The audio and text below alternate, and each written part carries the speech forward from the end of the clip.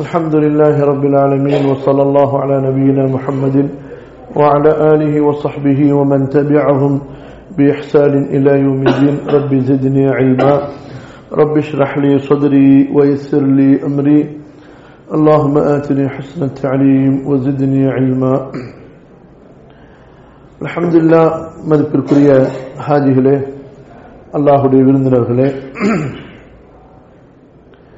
அல்லாஹ் சுப்ஹானஹு வ தஆலா இந்த ஹஜ் வணக்கத்தை நிறைவேற்றக்கூடிய ஒரு நற்பாக்கியத்தை நமக்கு அளித்து மேலும் பல நாள்கள் இங்கே தங்கக்கூடிய ஒரு வாய்ப்பையும் அல்லாஹு தஆலா ஏற்படுத்தி இருக்கின்றான். அல்ஹம்துலில்லாஹ். அல்லாஹுடைய வீட்டுக்கு அருகிலே தங்குவது இது ஒரு பெரிய பாக்கியம். நம்முடைய முன்னோர்களின் வரலாறுகளிலே பார்க்கிறோம், அல்லாஹுடைய இந்த காபா வீட்டிலும் அதுபோன்ற ரசூலுல்லாஹ் ஸல்லல்லாஹு அலைஹி வஸல்லம் அவர்களுடைய ஊரிலும் மஸ்ஜித் நபவியிலும் நீண்ட நாள்கள் தங்குவதை அவர்கள் மிக ஆர்வத்தோடு ஆசையோடு நிறைவேற்றி இருக்கின்றார்கள். அவர்களிலே பலர் பல தூரமான தங்களது சொந்த நாடுகளை ஊர்களை விட்டுவிட்டு அல்லாஹுடைய இந்த ஊரிலேயே குடியேறியதையும் நாம் பார்க்கிறோம். ரசூலுல்லாஹ் ஸல்லல்லாஹு அலைஹி வஸல்லம் அவர்கள் ஹிஜ்ரத்துடைய சமயத்திலே காபத்துல்லாஹ்விலிருந்து அவர்கள் புறப்பட்டு இப்போது இருக்கக்கூடிய அந்த gate 1 king Abdul Aziz gate, அது உயரமான ஒரு பகுதி, குதா என்று சொல்லப்படும். அந்த இடத்தில் நின்றவர்களாக காபத்துல்லாவை அவர்கள் பார்த்தார்கள். பார்த்துவிட்டு அவர்களுடைய கண்கள் அழ ஆரம்பித்துவிட்டன. அல்லாஹுடைய ஊரை பார்த்து, காபாவை பார்த்து அவர்கள் சொன்னார்கள், இன்னகி அஹப்பு அர்தில்லாஹி இலை. மக்காவே, அல்லாஹ்வுடைய ஊர்களிலேயே எனக்கு நீ மிக விருப்பமான ஊர். அல்லாஹுடைய ஊர்களில் எனக்கு நீ மிக விருப்பமான ஊர். அல்லாஹுடைய பூமியில் நீ மிக சிறந்த பூமி. எனது மக்கள் என்னை உன்னிலிருந்து பிரித்திருக்கவில்லை என்றால், இப்படி ஒரு நிர்பந்தமாக என்னை வெளியேற்றி இருக்கவில்லை என்றால், நான் இந்த ஊரை விட்டு வேறு எங்கும் சென்று குடியேறி இருக்க மாட்டேன்.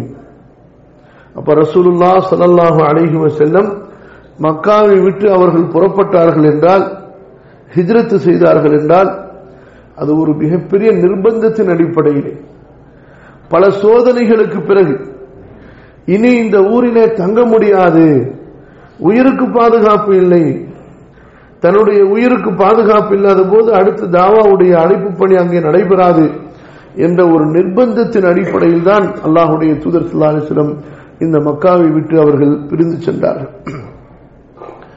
அன்பு சகோதரர்களே, அல்லாஹ் சுப்ஹானஹு வ தஆலா நமக்கு ஒரு பெரிய வாய்ப்பை கொடுத்தான். அல்லாஹுடைய இந்த ஊரிலே தங்கக்கூடிய இந்த பாக்கியம், இதை நாம் ஒரு சாதாரணமாக எடுத்துக்கொள்ளக்கூடாது. உலகத்திலே எத்தனையோ வசதியான நாடுகள் இருக்கின்றன.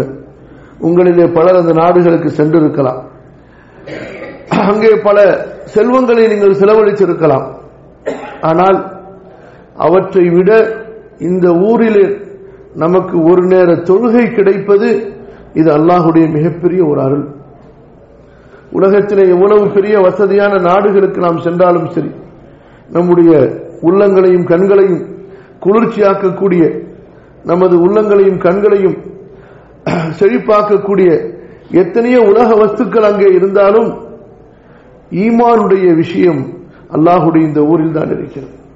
அல்லாஹு தஆலா மக்காவை காலரா நோயிலிருந்து பாதுகாத்திருக்கிறான், தஜ்ஜாலின் ஃபித்னாவில் இருந்து பாதுகாத்திருக்கிறான், யாஜூஜ் மஜூஜுடைய குழப்பங்களில் இருந்து அல்லாஹ் பாதுகாத்திருக்கிறான்.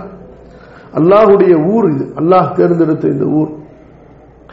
இரண்டாவது, ஹஜ் வணக்கத்திற்காக நாம் வந்திருக்கிறோம். தவாஃபுல் விதாஐ முடித்து நாம் திரும்பி இந்த ஊரிலிருந்து வெளியேறுகின்ற வரை நாம் ஹஜ்ஜுடைய இபாதத்தில் தான் இருக்கிறோம்.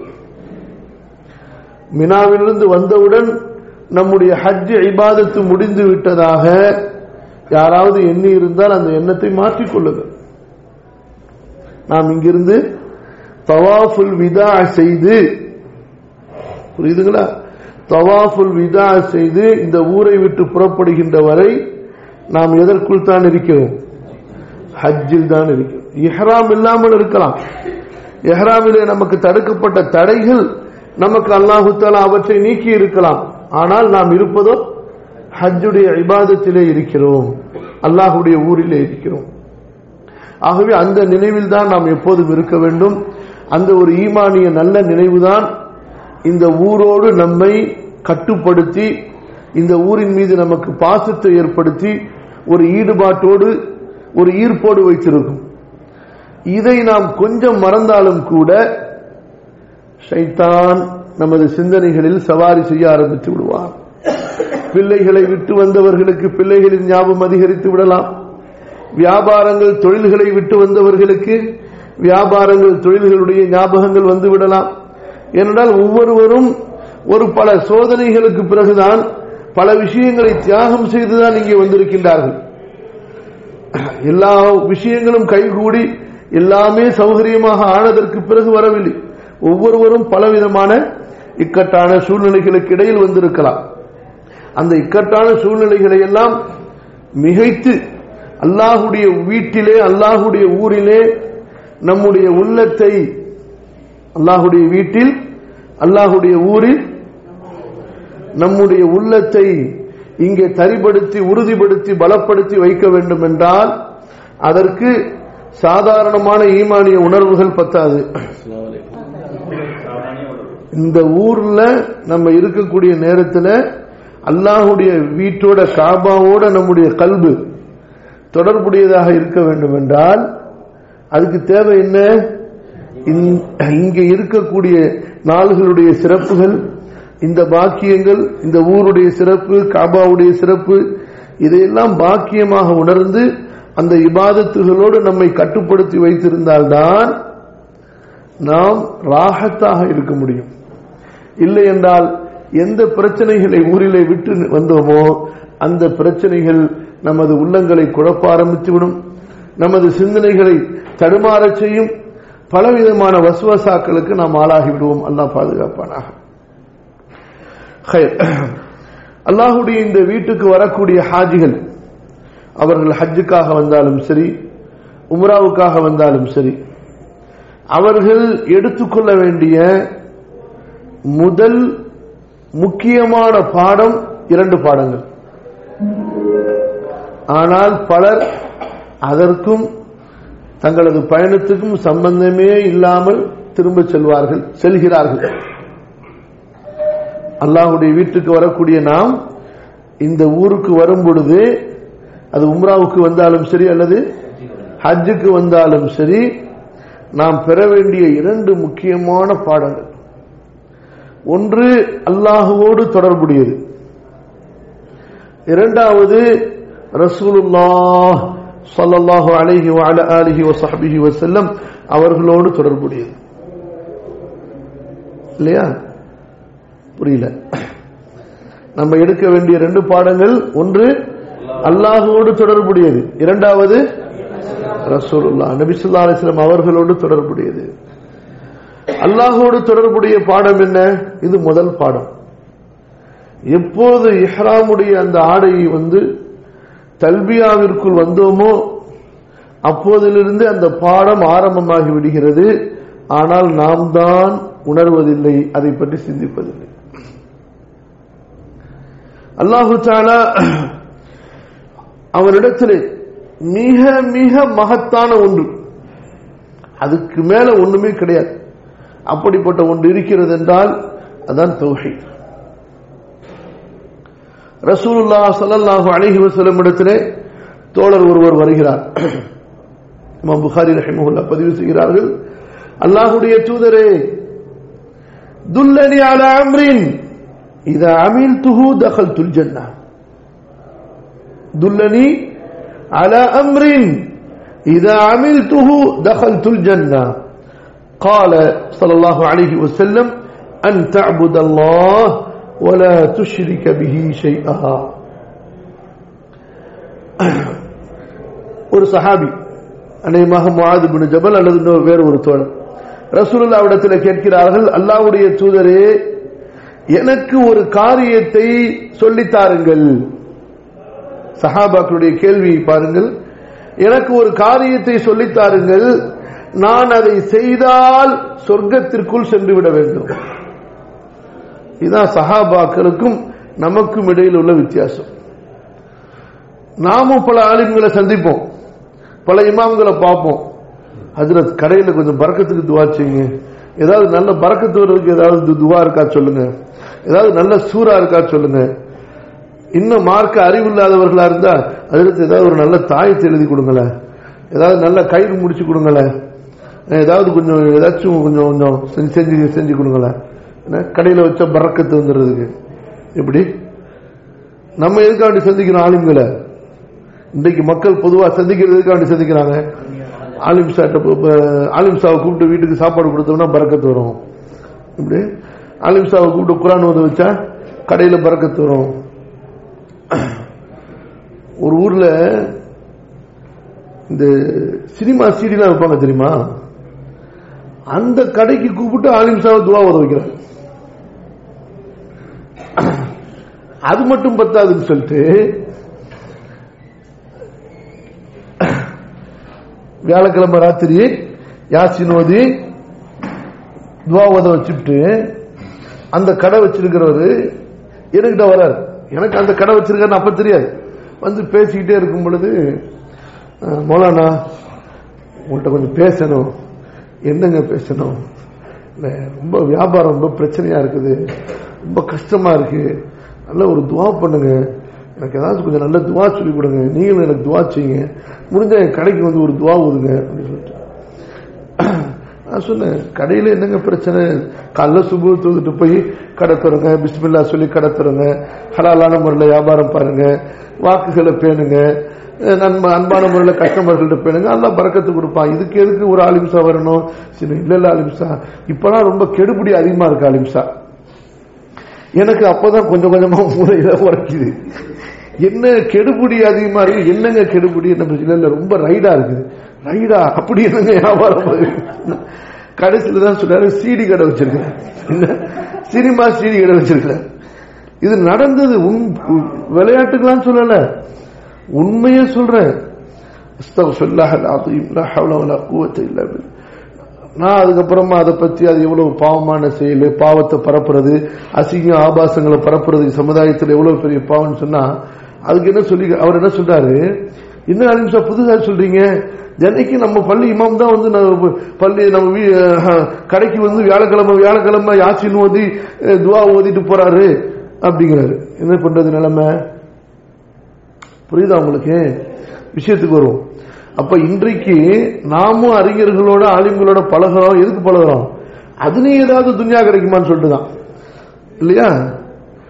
ரசூலுல்லாஹி ஸல்லல்லாஹு அலைஹி வஸல்லம் அவர்களிடமிருந்து சஹாபாக்கள் ஒரு அணு அளவு கூட துன்யாவை எதிர்பார்த்ததே இல்லை.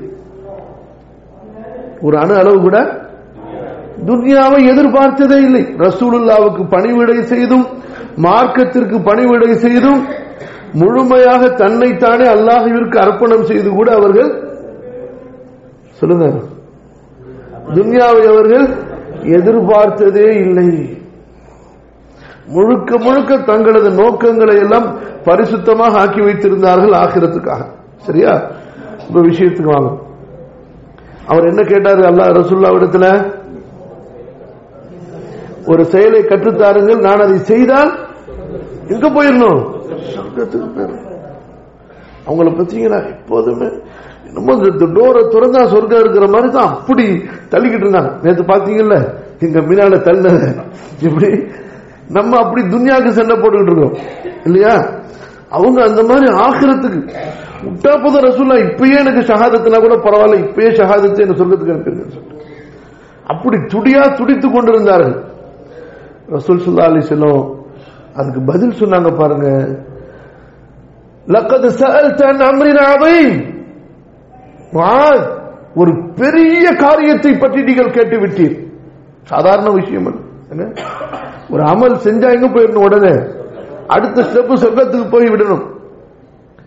லகத் சஅல்த அன் அம்ரின் அதீம், மிகப்பெரிய ஒரு காரியத்தை பற்றி நீங்கள் கேட்டுவிட்டீர்கள். வ இன்னஹு லயஸீருன் அலா மன் யஸ்ஸரஹு அல்லாஹ், ஆனால் அது அல்லாஹ் யாருக்கு லேசாக்கி கொடுத்து விட்டானோ அவருக்கு லேசாகிவிடும். புரியுதா இல்லையா? அல்லாஹ் லேசாக்கி கொடுத்து விட்டால் லேசாகிடும், இல்லைன்னா அது கண்டிப்பா பெரிய ஒரு விஷயம் தான். சொல்லிவிட்டு நபி ஸல்லல்லாஹு அலைஹி வஸல்லம் சொன்னார்கள், அல்லாஹுவை வணங்கு, அவனுக்கு இணை வைத்து விடாதே. அன் தஅபுதல்லாஹ் வலா துஷ்ரிக பிஹி ஷைஆ, அல்லாஹுவை வணங்குவீராக, அவனுக்கு இணை வைத்து விடாதீர்.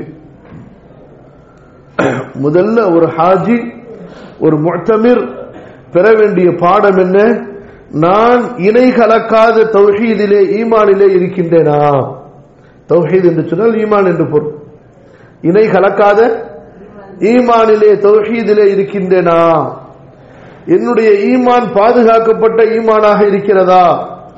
என்னுடைய வணக்க வழிபாடுகள், குல் இன்ன ஸலாத்தி வ நுசுகி வ மஹ்யாய வ மமாதி லில்லாஹி ரப்பில் ஆலமீன் லா ஷரீக லஹு வ பிதாலிக உமிர்து வ அன அவ்வலுல் முஸ்லிமீன். யா அல்லாஹ், எனது தொழுகை, என்னுடைய ஹஜ், என்னுடைய வணக்க வழிபாடுகள், நான் குர்பானி கொடுப்பது, ஏன் நான் இந்த உலகத்திலே வாழ்வதும், நான் இறந்தால் எனது இறப்பும் அகிலங்களை படைத்து பரிபாலிக்கக்கூடிய அல்லாஹுவாகிய உனக்குத்தான், இதில் யாருக்கும் எந்த பங்கும் இல்லை என்று அல்லாஹ்விடத்திலே ஒவ்வொரு முறையும் நாம் வாக்குறுதி, நாம் உறுதிமொழி அல்லாஹ்விடத்திலே ஒப்பந்தம் செய்கிறோம். ஆனால் சகோதரர்களே, எத்தனை வகையான ஷிர்க்குகள் இன்று நம்முடைய வாழ்க்கையிலே நமக்கு மத்தியில், கொஞ்சம் தள்ளி உட்கார்ந்துருக்குமா போறவங்களுக்கு வழிவிட்டு, எத்தனை வகையான ஷிர்க்குகள் நம்முடைய வாழ்க்கையிலே, நமது உள்ளங்களிலே பரவி கிடக்கின்றன. ஒன்று இபாதத்திலே ஷிர்க், ஒன்று என்ன? இபாதத்திலே ஷிர்க். இது ஷிர்க்கிலேயே பெரிய ஷிர்க். இபாதத்தில் உள்ள ஷிர்க் என்ன? ஷிர்க்கிலேயே பெரிய ஷிர்க். அல்லாஹுவை வணங்க வேண்டிய மக்கள், அல்லாஹுவை பயப்பட வேண்டிய மக்கள், அல்லாஹுவை வணங்க வேண்டிய மக்கள், அல்லாஹ்விடத்தில் துஆ கேட்க வேண்டிய மக்கள், அல்லாஹுவை பயப்பட வேண்டிய மக்கள், அல்லாஹுவின் மீது ஆதரவு வைக்க வேண்டிய மக்கள், தங்களது நேர்ச்சை, துஆக்கள், குனிவு, சுஜூத், இப்படி ஒவ்வொரு வணக்கத்தையும் அல்லாஹுவிற்கே கலப்பற்ற முறையில் செய்ய வேண்டிய மக்கள் எவ்வளவு ஷிர்க்குகளை தங்களது வழிபாட்டிலே, இபாதத்திலே சேர்த்துக் கொண்டிருக்கிறார்கள்.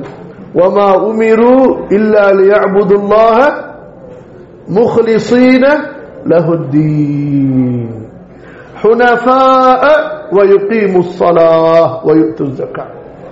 நபியே, எல்லா உம்மத்துக்கும் கொடுக்கப்பட்ட கட்டளை, அவர்கள் அல்லாஹுவை வணங்க வேண்டும், இபாதத்துகளை கலப்பற்ற முறையில் செய்து, ஹுனஃபா, ஷிர்க்கை விட்டு முற்றிலும் விலகி இருக்க வேண்டும். ஹுனஃபா என்றால் ஹனீஃப், ஷிர்க்குடைய அனைத்து வாடைகளை விட்டு முற்றிலுமாக விலகி அல்லாஹ் ஒருவனை கலப்பற்ற முறையில் வணங்க வேண்டும் என்பதுதான் எல்லா மக்களுக்கும் கொடுக்கப்பட்ட கட்டளை. அடுத்த அன்பானவர்களே, நம்முடைய ருபூபியத், அல்லாஹுடைய ருபூபியத்துடைய நம்பிக்கையிலே நமக்கு இருக்கக்கூடிய பலவீனம், அதுவும் ஷிர்க்கிலே கொண்டு போய் சேர்த்து விடக்கூடிய அளவுக்கு இருப்பதை நாம் பார்க்கிறோம். அடுத்து அல்லாஹுடைய அஸ்மா சிஃபாத், வணக்க வழிபாடுகளை அல்லாஹ்விற்கு பரிசுத்தமாக ஆக்குவது, நம்முடைய நம்பிக்கை தவக்குல் அல்லாஹ்வின் மீது, இதிலே நமக்கு பரிசுத்தமான ஈமான், பரிசுத்தமான தௌஹீத் இருப்பது. அல்லாஹ் சுப்ஹானஹு வ தஆலா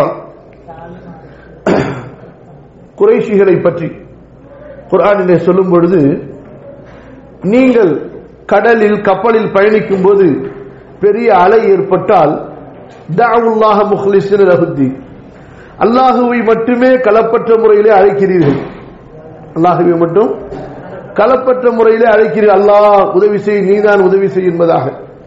ஃபலம்மா நஜ்ஜாஹும் மினல் பர்ரி, எப்போது அல்லாஹ் அவர்களை கரைக்கு கொண்டு வந்து சேர்த்து விடுகிறானோ அவர்கள் அல்லாஹ்விற்கு இணை வைத்து விடுகிறார்கள். நல்லா கவனிக்கிறீங்களா? கடல்ல இருக்கும் பொழுது அலை சூழ்ந்து ஆபத்து ஏற்பட்டால் அல்லாஹுவை மட்டும் அழைக்கிறார்கள், அல்லாஹ் அவர்களை பாதுகாத்து கரையில் வந்து சேர்த்து விட்டால் அல்லாஹ்விற்கு ஷிர்க் செய்கிறார்கள். இந்த ஆயத்துக்கு விளக்கம் என்ன தெரியுமா? கடல்ல தத்தளிக்கும் போது எல்லாத்தையும் மறந்துடுறாங்க.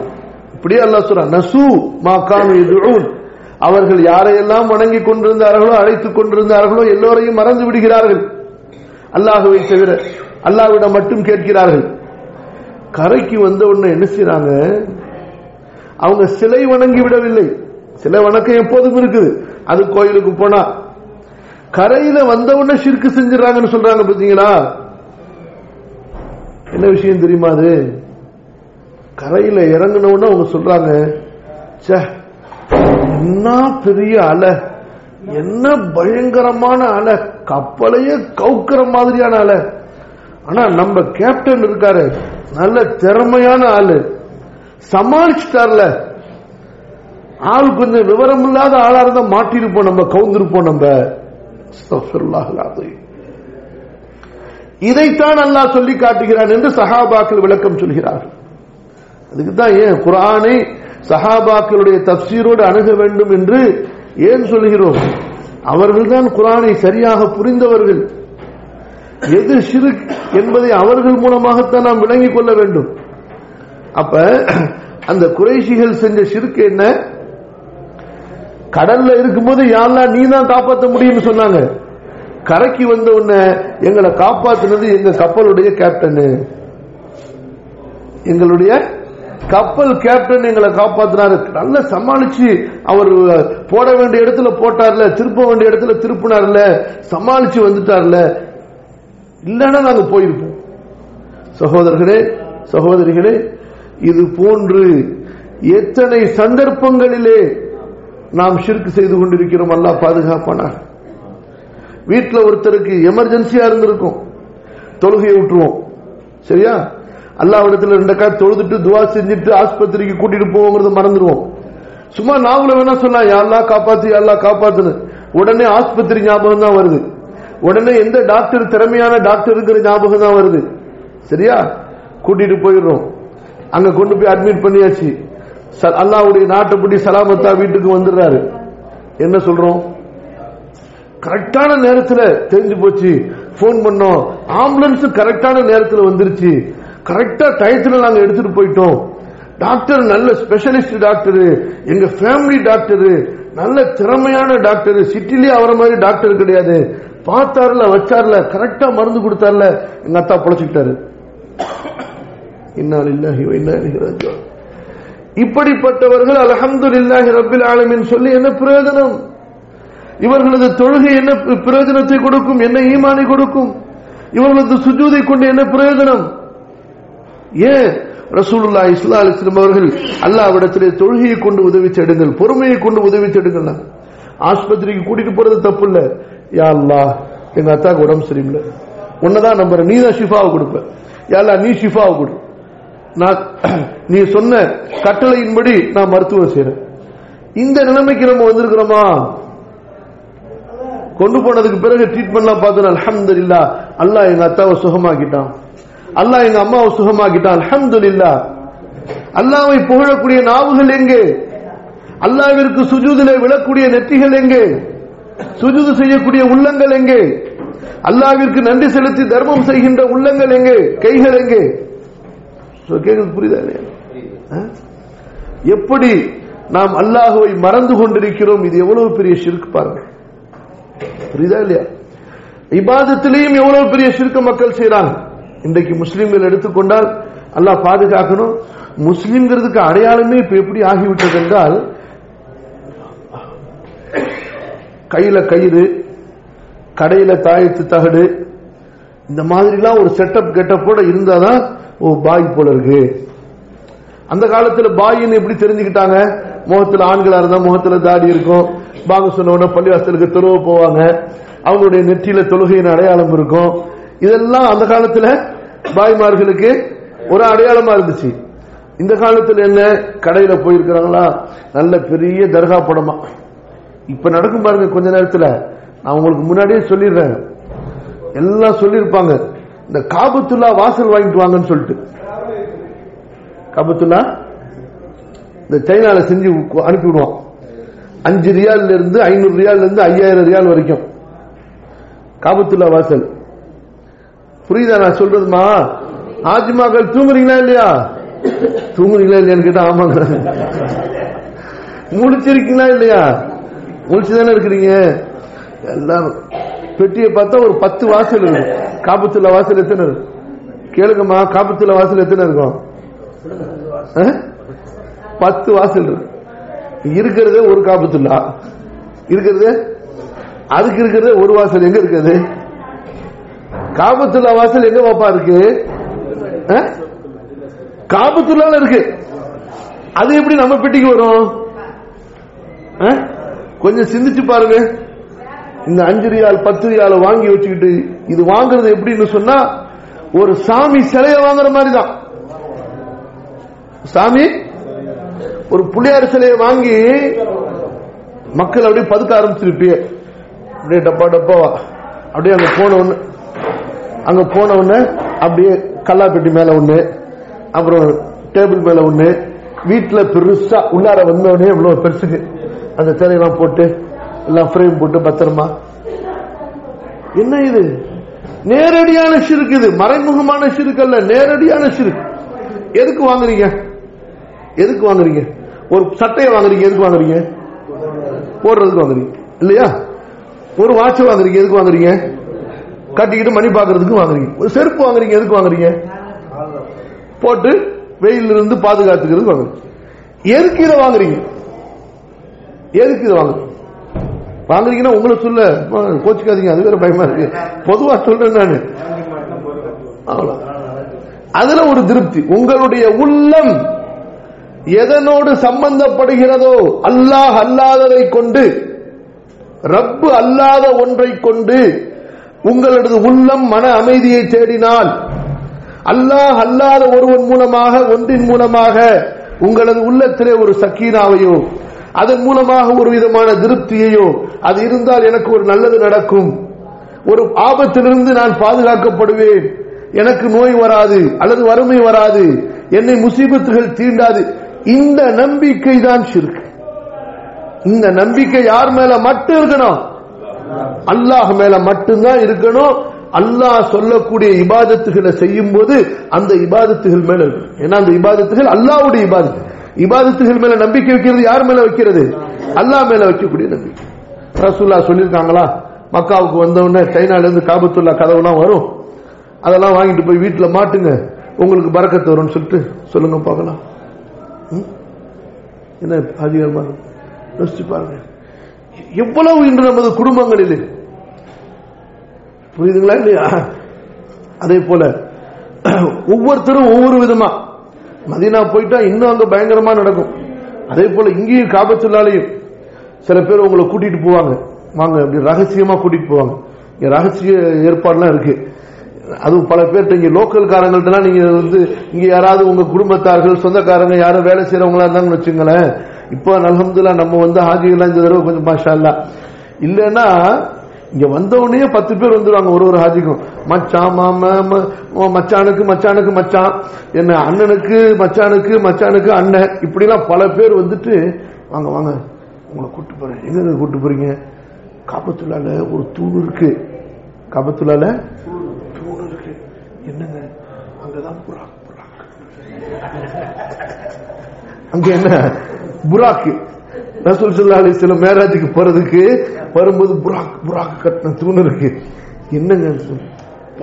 அந்த தூண்ல பாருங்களேன், கஸ்தூரியா வாசனை வந்துகிட்டே இருக்கும். பறக்கத்து அப்படின்னு சொல்லிட்டு கூட்டிட்டு போனோன்னு 10 பேர் சேர்த்துக்கிட்டு பாருங்க வாசனை வருதுன்னா இவர் மட்டும் வாசனை வரலன்னா எப்படி இருக்கும் சொல்லுங்க பாக்கலாம். இந்த கிறிஸ்துவர்கள் நின்றுகிட்டு ரோட்ல நின்றுட்டு தோ வருகிறார் இயேசு வருகிறார், தோ வருகிறார் இயேசு வந்து கொண்டே இருக்கிறார், நல்லவர்களின் கட்டுக்கு தெரிவாரு பாருங்க சொன்ன என்ன செய்வான் சொல்லுங்க? எவனாவது தெரியலன்னு சொல்லுவாங்க. ஐயா நல்லவர்களின் கண்ணுக்கு தெரிவாருன்னு கண்டிப்பா ஒரு சைத்தான் யாராவது காட்சி அளிப்பான். புரியுதா இல்லையா? இந்த தர்காக்கள் எல்லாம் வந்து அவுலியா கராமத்து பண்றாருன்னு சொன்னாங்களே, உண்மையிலேயே பல அதிசயங்கள் நடக்கலாம், நடக்க முடியாதுன்னு சொல்ல வரல. யார் செய்யறாத? ஷைத்தான். கனவுல வரலாம். யார் வருவா? அவுலியா ஒரு காலம் வர மாட்டார். யார் வருவா? இப்லீஸ், ஷைத்தான் வருவான். ஊசலாட்டங்களை போடுவது யார்? ஷைத்தான். அல்லாஹ் பாதுகாக்க. தரவுன்னு பறக்கத்து. இவர் அங்க நைஸா வருவாரு. வந்த உடனே பக்கத்துல பெட்ல, எங்க உங்களுக்கு தெரியுமா தூண் இருக்கு, முடிஞ்சு போச்சு, அவ்வளவுதான். இப்படி கடைசியில பார்த்தா சாப்பிடுற இடத்துல அப்படியே குசு குசுன்னு ஒரு பயானா இருக்கும். என்னன்னு பார்த்தா தூண் இருக்குன்னு சொல்லி, யா அர்ஹமர் ரஹீம்.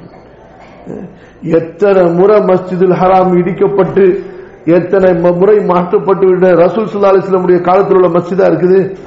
நபி ஸல்லல்லாஹு அலைஹி வஸல்லம் காலத்தில் உள்ள காபாவுடைய அஸ்திவாரம் தான். புரியுதா இல்லையா? காபாவுடைய சுவர்களே மாற்றப்பட்டு விட்டது. அப்போ சுத்தி எம்டி சின்ன மைதானமாகத்தான் இருந்துச்சு மஸ்ஜித்னு சொல்லிட்டு. நமக்கு இன்னைக்கு மஸ்ஜித்னா கற்பனை எப்படின்னு சொன்னா உடனே 4 மினாரா தெரியணும், சரியா, பெரிய பெரிய தூணு தெரியணும். இதான் நம்ம மஸ்ஜித்னு விளங்கி வச்சிருக்கோம். ரசூலுல்லாஹி ஸல்லல்லாஹு அலைஹி வஸல்லம் காலத்துல மஸ்ஜித்ங்கிறது எப்படின்னா தொழுகக்கூடிய இடத்த மஸ்ஜிதுமா, நிரந்தரமா தொழுகக்கூடிய இடத்த மஸ்ஜித், அவ்வளவுதான். அப்ப எப்படி இருந்துச்சு காபத்துல்லான்னு சொன்ன மஸ்ஜிதுல் ஹராம்னு சொன்னா அந்த மதாஃப் காபாவை சுற்றி தொழுகிறதுக்கும் அந்த தவாப் செய்யறதுக்குள்ள மைதானம் தான் மஸ்ஜித். மினாரா கிடையாது, பக்கா சுவர்கள் எதுவுமே கிடையாது. புரியுதுங்களா இல்லையா? ஒரு சில கேட்டுகள் மட்டும், என்ட்ரன்ஸ் மட்டும் வச்சிருப்பாங்க. பாபு பனி ஷைபா, புரியுதுங்களா, பாபுல் முஅல்லா அல்லது பாபுல் உம்ரா, இந்த மாதிரியான 2-3 கேட்டுகள் மட்டும் தான் வச்சிருந்தாங்க. யோசிச்சு பாருங்க, இவ்வளவு தூரம். அங்க சொன்னது என்ன? மீகாத்துல தல்பியாக இஹ்ராம் கட்டி, நம்ம மீகாத்துல இஹ்ராம் கட்டி சொன்னது என்ன? லப்பைக் அல்லாஹும்ம லப்பைக் லப்பைக லா ஷரீக லக லப்பைக். முடிஞ்சு போச்சு. இங்க வந்தவனே வாங்கி வச்ச சைனா காபத்துல்லா கேட்ல முடிஞ்சு போச்சா ஈமானு? புரியுதா இல்லையா உங்களுக்கு? அப்புறம் இங்க போய் அந்த சவுத்தை தடவுறது, இந்த தூணை தடவுறது. அல்லாஹ் பாதுகாத்தான். இந்த சவுதி அரசாங்கம் ஏன் இவ்வளவு கெடுபடியா இருக்கிறாங்க சொன்னா இந்த மக்கள் செஞ்ச ஷிர்கான காரியங்கள் தான். நாங்க இதுக்கு முன்னாடி வந்த பயணங்கள்ல பல தடவை பார்த்திருக்கோம். ரசூல் ஸல்லல்லாஹு அலைஹி வஸல்லம் பிறந்த இடம் இருந்துச்சு, வீடு இருந்துச்சு, நபி ஸல்லல்லாஹு அலைஹி வஸல்லம் வீடு இருந்துச்சு. அது பிறகு ஒரு லைப்ரரியா மாத்தி வச்சிருந்தாங்க, மக்தபா மக்கான்னு சொல்லி லைப்ரரியா மாத்தி வச்சிருந்தாங்க. என்னுடைய கண்ணால பார்த்திருக்கேங்க. தமிழ்நாட்டில இருந்து, அதே போல கேரளால இருந்து வந்த மக்கள், அதே போல இந்தோனேஷியாவுடைய சில மக்கள், துருக்கியினுடைய சில மக்கள் அந்த மக்கா லைப்ரரிய, நபி ஸல்லல்லாஹு அலைஹி வஸல்லம் வீடு இருந்த இடம் லைப்ரரியா மாற்றப்பட்டுச்சுல, அதை தவாப் செஞ்சுட்டு இருந்தாங்க. அதை தவாப் செஞ்சுட்டு அந்த சுவர்களை தடவிட்டு இருந்தாங்க. பக்கத்துல போயிட்டு சுவர்களை தடவி கொண்டிருந்தாங்க. கடைசியில சவுதி அரசாங்கம் பார்த்தா மிச்சம் மீதி ஒண்ணு அதான் இருந்துச்சு, அதையும் இடிச்சு சுத்தமாக்கி விட்டு போயிட்டாங்க. ஏன்னா ஈமானை பாதுகாப்பது அனைத்தையும் விட இந்த இஸ்லாமிய மார்க்கத்திலே தலையாய கடமை. உங்களுக்கு 2 சம்பவங்களை சொல்லி முடிக்கிறேன். ஒன்னு உமர் ரலியல்லாஹு அன்ஹு அவங்களுடைய காலத்தில் நடந்த சம்பவம். போர் அடிக்குதா? பார்த்தா போர் அடிக்கிற மாதிரி தெரியுது. என்ன ஒளியா? எனக்கு டிஸ்டர்ப் பண்ண டொம்பு போட்டு சேரது தேவையில்லை. கலீஃபா உமர் ரலியல்லாஹு காலம் நம்ம இன்ஷால்லா போகும்போது காட்டுவாங்க. இந்த ஹுதைபியா ஒப்பந்தம் நினைச்சு பாருங்க. அப்ப அல்லாஹ் சுப்ஹானஹு வ தஆலா لقد رضي الله عن المؤمنين إذ يبايعونك تحت الشجرة, மரத்திற்கு கீழே அவர்கள் உங்களிடத்திலே பைஅத் செய்து கொடுத்த போது அந்த தோழர்களை அல்லாஹ் பொருந்தி கொண்டான் என்று சொல்றான். அப்ப அந்த இடத்துல ஒரு மரம் இருந்துச்சு, அந்த நிழல்ல தான் ரசூலுல்லாஹ் ஸல்லல்லாஹு அலைஹி வஸல்லம் அவர்கள் அமர்ந்திருந்தார்கள். சரியா? ரசூலுல்லாஹ் வஃபாத் ஆயிட்டாங்க. அபூபக்கர் ரலியல்லாஹு அன்ஹுடைய காலம் 2 வருஷ காலம் முடிஞ்சிச்சு. அதுக்கப்புறம் மக்கள் அங்க இங்க இருந்து ஹஜ்ஜுக்கு உம்ராக்கு வந்தாங்க. எப்படி ஷைத்தான் வர்றான் பாருங்க, எப்படி ஷைத்தான் உள்ளார வர்றான் பாருங்க.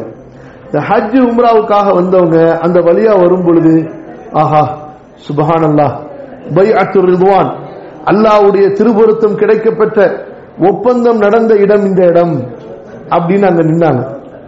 அங்க ஒரு அரை நாள் தங்கிட்டு போவோமே, அங்க கொஞ்சம் தொழுதுட்டு போவோமே. அப்புறம் அப்படியே கொஞ்சம் இன்னும் கொஞ்சம் பக்கத்துல அந்த மரத்துக்கு கீழே தொழுவோமே. வஹி இறங்கின இடமாச்சு, வஹி இறங்கின மரமாச்சு, ரசூலுல்லாஹ் உட்கார்ந்த மரமாச்சு, அப்படின்னு சொல்லி அந்த மரத்துக்கு கீழே மரத்தை வணங்கல. நல்ல கவனிங்க, நம்ம ஊர்ல ஜெண்டாவை வணங்குறாங்க தெரியுமா இல்லையா? தக்னி ஜெண்டா தெரியாது, கொடி கம்பம். ஒவ்வொரு அவுளியா பேர்ல அவுளியா பிரான்ச் கொடுத்திருப்பாரு. இப்ப ஷாவுல் மீது அவுளியான்னு சொன்னா அவர் நாகூர்ல மட்டும்தான் இருக்க முடியும். அப்ப என்ன பண்றது, அவருக்கு பிரான்ச் பிரான்சைஸ். அவர் பேர்ல ஒரு பாபா சொல்லுவார், 40 நாள் நான் சில்லா இருந்தேன், ஷாவுல் மீது நாயக கனவுல இந்த இடத்துல ஜெண்டா வைக்க சொன்னாங்க அப்படின்ட்டு. அப்புறம் 40 நாள் சில்லா இருந்தேன், ஹாஜா முஹினுddin சிஷ்தி ரஹ்மத்துல்லாஹி அலைஹி எனக்கு கனவுல சொன்னாங்க இந்த இடத்துல ஜெண்டா வைக்க சொன்னாங்க. அப்படியே எத்தனை ஜெண்டா இருக்குதுன்னு ஜெண்டால கணக்கு இருக்கு, 1 மரம் 2 மரம் 3 மரம் சொல்லிட்டு. அது ஒரு மரத்துக்கு என்ன கணக்குன்னு சொன்னா ஒரு அவுளியா கனவுல சொன்னது. அப்ப அதுக்கு தகுந்த மாதிரி அங்க மரம் வச்சிருப்பாங்க. நீங்க பாத்துருக்கலாம், நீங்க ராயப்பேட்டை வண்ணாரப்பேட்டை அப்புறம் இந்த ராயபுரத்துல பல இடங்கள்ல பாத்தீங்கன்னா தக்னி முஸ்லிம்களா இருந்தா கண்டிப்பா வாசல்ல ஜெண்டா முதல்ல வீடு கட்டானோ இல்லையே முதல்ல ஜெண்டா கட்டிடுவான். எப்படி காஃபிர் வாசல்ல முதல்ல கோயில கட்டிக்கிறானோ அந்த மாதிரி பாத்தீங்கன்னா அவனுக்கு தொழுகையில எல்லாம் பக்தி இருக்காது. அந்த ஜெண்டாக்கு முன்னாடி நின்றுட்டான்னு வச்சுங்களேன், நேரம் அப்படியே ஜிப்ரீல் வாங்கி வாங்கி கொண்டாந்து கொடுக்குற மாதிரி தான். அப்படியே பக்தி. எப்படி கோயில்ல சிலை வணங்கிகள் பூஜை பண்றாங்களோ அதே போல எல்லா காரியத்தையும் செய்வாங்க. முஹர்ரம் பார்த்திருக்கீங்களா? பஞ்சாப் பார்த்தது இல்ல? முஹர்ரம் பஞ்சாப் நெருப்பு மிதிக்கிறது மட்டும் இல்ல, பஞ்சாப் தூக்கிட்டு வருவாங்கல்ல, அப்படியே அந்த பஞ்சாப் 10 நாளைக்கு வச்சிருவாங்க. அங்க போய் நின்னுகிட்டு தேங்காய் பூரி என்னென்ன சிறுக்கு செய்ய முடியுமோ எல்லாம் சிறுக்கு செஞ்சு தொட்டு முத்தம் கொஞ்சம் எல்லாம் பாதுகாக்க விஷயத்துக்கு வாங்க. அப்ப இந்த மாதிரி கூட அப்ப செய்யல. அப்ப என்ன செஞ்சாங்க, அந்த மரத்தை தொட்டு கும்பிடல, மரத்தை சுத்தி தவாஃப் பண்ணல, மரத்தை கட்டி பிடிச்சு அழுவல. நீங்க கோவலம் போனீங்கன்னா ஜெண்டாவை கட்டி பிடிச்சிட்டு அழுவாம பாருங்க. அடப்பா இப்ப போய் உங்க அம்மாவை கட்டி பிடிச்சிட்டு அழுதா கூட என்ன, அம்மாட்ட மன்னிப்பு கேட்டா கூட அதாவது ஒரு புண்ணியமா இருக்கும் இல்லையா? என்ன அம்மாட்ட செஞ்ச தப்புக்கு அத்தாட்ட செஞ்ச தப்புக்கு அத்தா அம்மாவை கட்டி பிடிச்சிட்டு காலை பிடிச்சிட்டு அத்தா மன்னிச்சுங்க சொன்னாவது அதாவது ஒரு அல்லாஹ் தஆலா. புரியுதா உங்களுக்கு? ஜெண்டாவை கட்டி பிடிச்சிட்டு அழுவாம பாருங்க. யா அல்லாஹ், என்னதான் அவனுக்கு அங்க பக்தி வருது. இந்த ஷிர்க் செய்யறவங்க எல்லாத்துக்கும் அப்படிதாங்க. பள்ளிவாசல வந்தாலும் அவங்களுக்கு ஒரு பக்தி, ஒரு ஈமான், ஒரு தக்குவா, ஒரு உணர்வு எல்லாம் வராது. அப்படியே தர்காவுக்கு போயிட்டா அப்படியே நடுமா, என்னடா ஆச்சு, திடீர்னு குளிர் ஜுரமா வந்துருச்சு, அப்படியே அவுளியாக்கு முன்னாடி நின்று வச்சுங்களேன், எல்லாம் ஷைத்தான். தொழுகையில நிக்கிறதுக்கு இப்படிமா எல்லாம் இப்லீஸ் பண்ற வேலை. எல்லாம் யார் பண்ற வேலை? எல்லாம் இப்லீஸ் லஅனத்துல்லாஹி அலைஹி. அல்லாஹ்னு சொல்லும்போது உணர்வு வராது, பக்தி வராது, தக்வா வராது, பயம் வராது. ஹாஜா முஹினுddin சிஷ்தி கரீப் நவாஸ் ரஹ்மத்துல்லாஹி அலைஹி அப்படியே குதிப்பான் பாருங்களேன். அஸ்தக்ஃபிருல்லாஹ். அல்லாஹ்வுடைய வல்லமையை பத்தி பேசுன, நான் சிரிக்கிறதுக்கு சொல்லமா நடக்கிறது சொல்ல. அல்லாஹ்வுடைய வல்லமையை பேசுன இதே महबूब रहमानी माशूक समदानी अब्दुल कादर जीलानी रहमतुल्लाह அப்படியே ஜதுக்கு வந்துடும் அவனுக்கு. அப்படியே தலைப்பாலங்க வீச்சிருவான். எல்லாம் யார் பண்ற வேலை? யார் பண்ற வேலைங்க? இப்படியா நடிச்சாங்க சஹாபாக்கள்லாம்? சொல்லுங்க. எல்லாம் இப்லீஸ் லஅனத்துல்லாஹி அலைஹி. அல்லாஹ் பாதுகாக்க. விஷயத்துக்கு வாங்க. எங்க போயிட்டு இருந்தோம்? யாரும் மரத்தை கட்டி பிடிச்ச அளவுல மரத்தை தவாஃப் பண்ணல. என்ன பண்ணாங்க? ரசூல்லா உட்கார்ந்த இடம், ரசூல்லா தொழுத இடம் 3 நாள் தங்கி இருந்தாங்க. நம்மளும் அந்த இடத்துல தொழுதுட்டு கொஞ்சம் போவோமேன்னு தான். இது யாருக்கு தெரிய வந்துச்சு? கலீஃபா உமர். சுப்ஹானல்லாஹ், எப்பேற்பட்ட சஹாபி. உடனே ஆள் அனுப்புனாங்க. உடனே ஆள் வெட்டி சாய்ங்கட்டாங்க. மரத்தை வேரோட தோண்டி எடுத்துருங்கட்டாங்க. வேரோட தோண்டி எடுத்துருங்க. அடுத்து மக்கள் உம்ராவுக்கு ஹஜ்ஜுக்கு வந்தா எங்கனே மரணே தெரியல, இருந்த இடமே தெரியல, சுத்தமா காலி பண்ணி வாஷ் அவுட் ஓப்பன் பண்ணிதான். எவ்வளவு பயந்தாங்க பாத்தீங்களா? ஏன் ஷிர்க் அவ்வளவு பயங்கரமானது? நபி ஸல்லல்லாஹு அலைஹி வஸல்லம் சொன்னார்கள், முந்தைய சமுதாயம் தங்களது நபிமார்கள் வாழ்ந்த இடங்களின் அடையாளங்களை தேடி அலைந்தார்கள். பிறகு அங்கே வணக்க ஸ்தலங்களை ஏற்படுத்தினார்கள். பிறகு அந்த நபிமார்களை வணங்க ஆரம்பித்தார்கள். அதான் கொண்டு போய் ஷிர்க்ல விட்டுரும். அல்லாஹ் பாதுகாக்கணும். புரியுதா இல்லையா உங்களுக்கு? இப்போ பயந்தாங்க, அந்த அளவு கடுமையான பயம் பயந்தாங்க. ஏன்னா இந்த ஷிர்க் கலந்துருச்சுன்னு வச்சுக்கோங்களேன், இது அளவுலாம் கிடையாது. ஒரு நாள் செஞ்ச ஷிர்க்கு, 1 மணி நேரத்துக்கு செஞ்ச ஷிர்க்கு, 5 நிமிஷம் செஞ்ச ஷிர்க்கு அப்பெல்லாம் கிடையாது. அவ்வளவுதான். ஒரு மனுஷ வாழ்க்கையில அல்லாஹ் அல்லாதவர்களை வணங்கிவிட்டால், அவர்களை கொண்டு எனக்கு கிடைக்கும் என்று நம்பிக்கை கொண்டு விட்டால் முடிஞ்ச, அவ்வளவுதான். அடுத்து அவன் தொழுக, வைக்கிற நோன்பு, செய்யற ஹஜ்ஜி எல்லாம் தூக்கி அந்த குப்பை டஸ்ட்பின்ல போட வேண்டியதான். அவன் அதிலிருந்து விலகி தௌபா செய்து இஸ்திக்பார் செய்து அந்த ஷிர்க்கிலிருந்து விலகவில்லை என்றால் அவன் நிரந்தர நரகவாசி. அல்லாஹ் பாதுகாக்கும். அவர் யாருங்க? இன்னஹு மன் யுஷ்ரிக் பில்லாஹ் ஃபகத் ஹர்ரமல்லாஹு அலைஹில் ஜன்னah. நபியே, யார் அல்லாஹ்விற்கு இணை வைப்பாரோ நிரந்தரமாக அல்லாஹ் சொர்க்கத்தை அவர் மீது தடை செய்து விடுவான். நபியே, உங்களுக்கும் வஹீயிலே சொல்லப்படுகிறது, உங்களுக்கு முன் சென்ற மக்களுக்கும் வஹீயின் மூலமாக எச்சரிக்கை செய்யப்பட்டது, உங்களுக்கு முன் சென்ற நபிமார்களுக்கும் வஹீயின் மூலமாக எச்சரிக்கை செய்யப்பட்டது. லஇன் அஷ்ரக்த லயஹ்பதன்ன அமலுக். 39வது அத்தியாயத்தில் 65வது வசனம் எழுதி வச்சு படிச்சு பாருங்க. நபியே, நீங்கள் ஷிர்க் செய்தால் உங்களது அமல்களும் நாசமாகி நீங்களும் நஷ்டவாளியாகி விடுவீர்கள். யாரை பார்த்து அல்லாஹ் எச்சரிக்கை செய்யணும்? ஸல்லல்லாஹு அலைஹி வஸல்லம். அப்ப சகோதரர்களே, நம்ம இந்த பயணத்துல நம்முடைய ஈமான் தௌஹீத் கலப்பற்ற முறையில் நம்ம இதை பாதுகாக்கிறோமா? அதுக்கு நம்ம பெரிய கவனம் கொடுக்கணும். அப்ப நம்ம கடந்த காலத்துல இப்ப பரவாயில்ல, ஓரளவுக்கு கொஞ்சம். இப்ப அடுத்து வேற முசீபத், அது 2வது நாளைக்கு நான் உங்களுக்கு சொல்றேன். முன்னாடிலாம் நம்மள கூட அந்த மாதிரி பலர் இருக்கலாம். நம்மளன்னு சொன்னா இங்க உட்கார்ந்து இருக்கணும்னு சொல்ல, அது பயமா இருக்கு. பொதுவா என்ன, தர்கால போய் மொட்டை போடாதவங்க உம்ராக்கு மொட்டை போட்டாங்களோ இல்லையா? எங்க தர்கால போய் மொட்டை போட்டா அது ஒரு பரக்கத், பிள்ளைக்கு முசீபத்தெல்லாம் போச்சுன்னு சொல்லிட்டு இல்லையா? இதெல்லாம் அறியாம காலத்துல நம்முடைய தாய் தந்தையோ பாட்டம் பூட்டனோ நன்னா நன்னியோ யாராவது செஞ்சிருக்கலாம். அதுக்கெல்லாம் அல்லாஹ்ட்ட தௌபா கேட்கணும். அதெல்லாம் நினைச்சு அல்லாஹ்விடத்துல, யா அல்லாஹ் என்ன மன்னிச்சுக்க, என்னுடைய வாழ்க்கையில் அறியாமல் எனக்கு நடந்ததை கொண்டு என்னை குற்றம் பிடித்து விடாதே அப்படின்னு ஷிர்க்க நினைச்சு நம்ம தௌபா கேட்கணும் அல்லாஹ்விடத்துல. புரியுதுங்களா இல்லையாமா? புரியுதுங்களா? அப்ப இந்த தௌஹீத் இத பாதுகாக்கிறது மிக மிக முக்கியமான விஷயம். 2 சம்பவம் சொல்றேன்னு சொன்னா என்ன சொன்னேன்? உமர் கத்தாப் மட்டும் சொன்னேன். இன்னொன்னு இந்த டம்மு டம்முல போச்சு இடையில. என்ன திரும்ப யோசிச்சுதான் நாளைக்கு நான் இன்ஷா அல்லாஹ் சொல்றேன். 2 சம்பவம் யோசிச்சேன். அல்லாஹும்ம ஸல்லி அலா நபியினா முஹம்மது, அல்லாஹும்ம ஸல்லி அலா நபியினா முஹம்மது, ரப்பி ஸித்னி இல்மா, லா இலாஹ இல்லல்லாஹ் முஹம்மது ரசூலுல்லாஹ். சரி, போதும் இப்போதைக்கு. அப்ப இந்த 2 பாடங்களை நம்ம முதல்ல படிக்கணும்னு சொன்னேன். அதுல முதலாவது பாடம் என்ன? தௌஹீத். ஷிர்க்னா என்னன்னு சொல்லிட்டு என்ன, தௌஹீதுடைய பாடம்.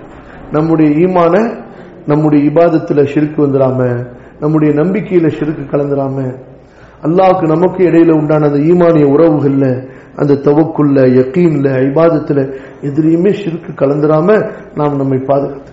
புரியுதுங்களா இல்லையா? இது மிக முக்கியமான ஒன்று. அல்லாஹ்வுடைய இந்த வீட்டுக்கு தௌஹீதுடைய கலிமாவை திரும்ப திரும்ப திரும்ப எத்தனை ஆயிரம் முறை சொல்லியிருப்பீங்க தல்பியா, எத்தனை ஆயிரம் முறை தக்பீர் சொல்லியிருப்பீங்க. இப்படிலாம் இருந்து கூட திரும்பி போன உடனே சில பேரை பார்க்கணும் இருக்கிறாங்க. வரும்பொழுது அவுளியாட்ட பர்மிஷன் கேட்டு வந்தாரா?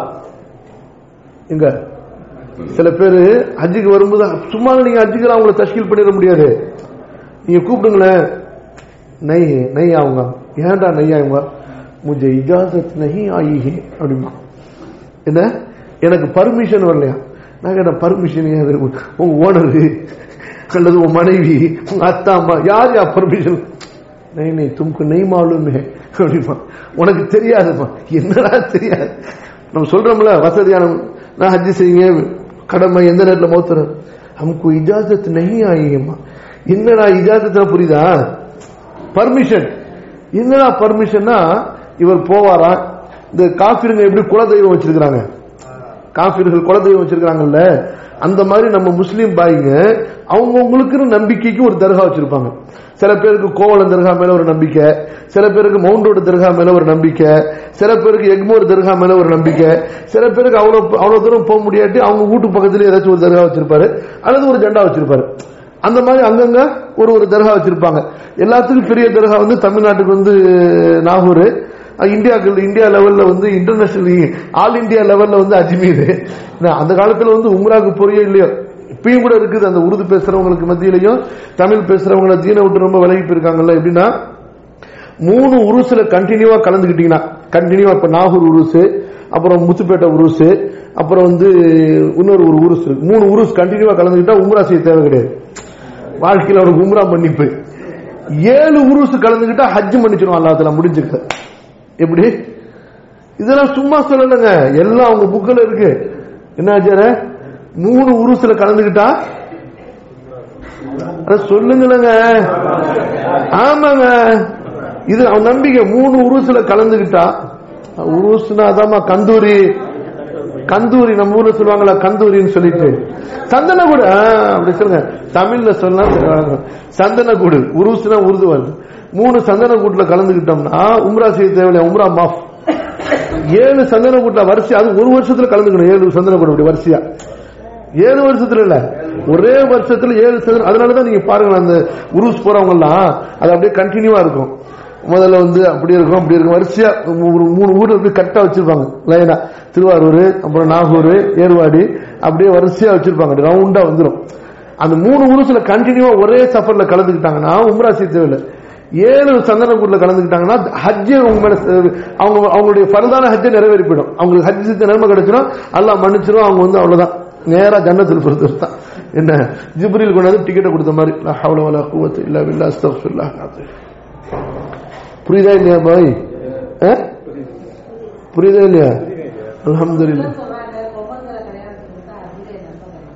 அதெல்லாம் கிடையாதுமா. குமர கல்யாணம் பண்ணி கொடுத்தா, குமர கல்யாணம் பண்ணி கொடுத்தா உதவி செஞ்ச நன்மை தான் கிடைக்கும். ஹஜ்ஜ வந்து ஹஜ்ஜி செஞ்சாதான் ஹஜ்ஜி செஞ்ச நன்மை கிடைக்கும். அப்ப இந்த மாதிரியான எவ்வளவு ஷிர்கான நம்பிக்கை, புரியுதா இல்லையா? எதுக்கு சொல்ல வந்தேன்னா, அந்த காலத்துல வந்து கொண்டு போய் மொட்டை போட வச்சிருப்பாங்க, ஏதாவது நேர்த்திக்கடன் பண்ணிருப்பாங்க, புரியுதா? ஏன் ரொம்ப பேரு குழந்தை பிறக்கலனால அவங்க பேரை சொல்லி, என் குழந்தை பிறந்தவொன்னு நான் வந்து முதல்ல மொட்டை உங்க வீட்டுல தான் அடிப்பேன் அப்படின்றான். புரியுதா இல்லையா? எவ்வளவு பெரிய ஷிர்கான விஷயங்கள். அப்ப நம்ம இதெல்லாம் நினைச்சு பார்க்கணும். நம்ம என்ன செய்யறோம், இங்க பொதுவா மக்களை பொதுவா சொல்ற, இங்க வந்த உடனே அந்த பொய் பேசுற பாவத்தெல்லாம் நினைச்சு பார்ப்பாங்க. அப்புறம் யாரு காசையாவது எடுத்திருந்தா அதெல்லாம் நினைச்சு பார்ப்பாங்க, யாரையாவது திட்டி இருந்தா அதெல்லாம் நினைச்சு பார்ப்பாங்க. இந்த ஷிர்க்குங்கிறது பாவமாவே நினைக்கிறதே கிடையாது. அதெல்லாம் நினைச்சு காபத்துல்லா பக்கத்துல போய் நின்று அழுவது தௌபா அல்ஹம்துலில்லாஹ் கேட்கணும். அது சொல்லல, நானு கேட்க வேணாம்னு சொல்லல, அதாவது அதை குறைங்கன்னு சொல்லல, கண்டிப்பா கேட்கணும். ஆனா அதை விடலாம் பெருசு என்ன, இத நினைச்சு அழுகணும். யாரெல்லாம் நான் உனக்கு ஷிர்க் செஞ்சுட்டேனே, என்னுடைய தாய் தந்தை ஷிர்க் செஞ்சுட்டாங்களே, யாரெல்லாம் எங்களை மன்னிச்சுக்க, எங்களுக்கு ஈமான கொடு. புரியுதா இல்லையா?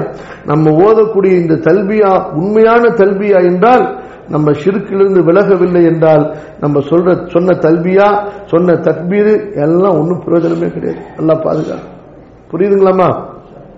அப்ப நம்ம ஹஜ்ஜில உம்ரால பெற வேண்டிய முதல் படிப்பினை பாடம் இந்த தௌஹீதுடைய பாடம். இதை இன்னும் நிறைய விவரமா நீங்க படிச்சுக்கொள்ளணும், தெரிஞ்சுக்கொள்ளணும். ஜஸ்ட் ஒரு சின்ன புரியுறதுக்காக வேண்டி சில விஷயங்களை நம்ம பரிமாறிக்கொண்டோம்.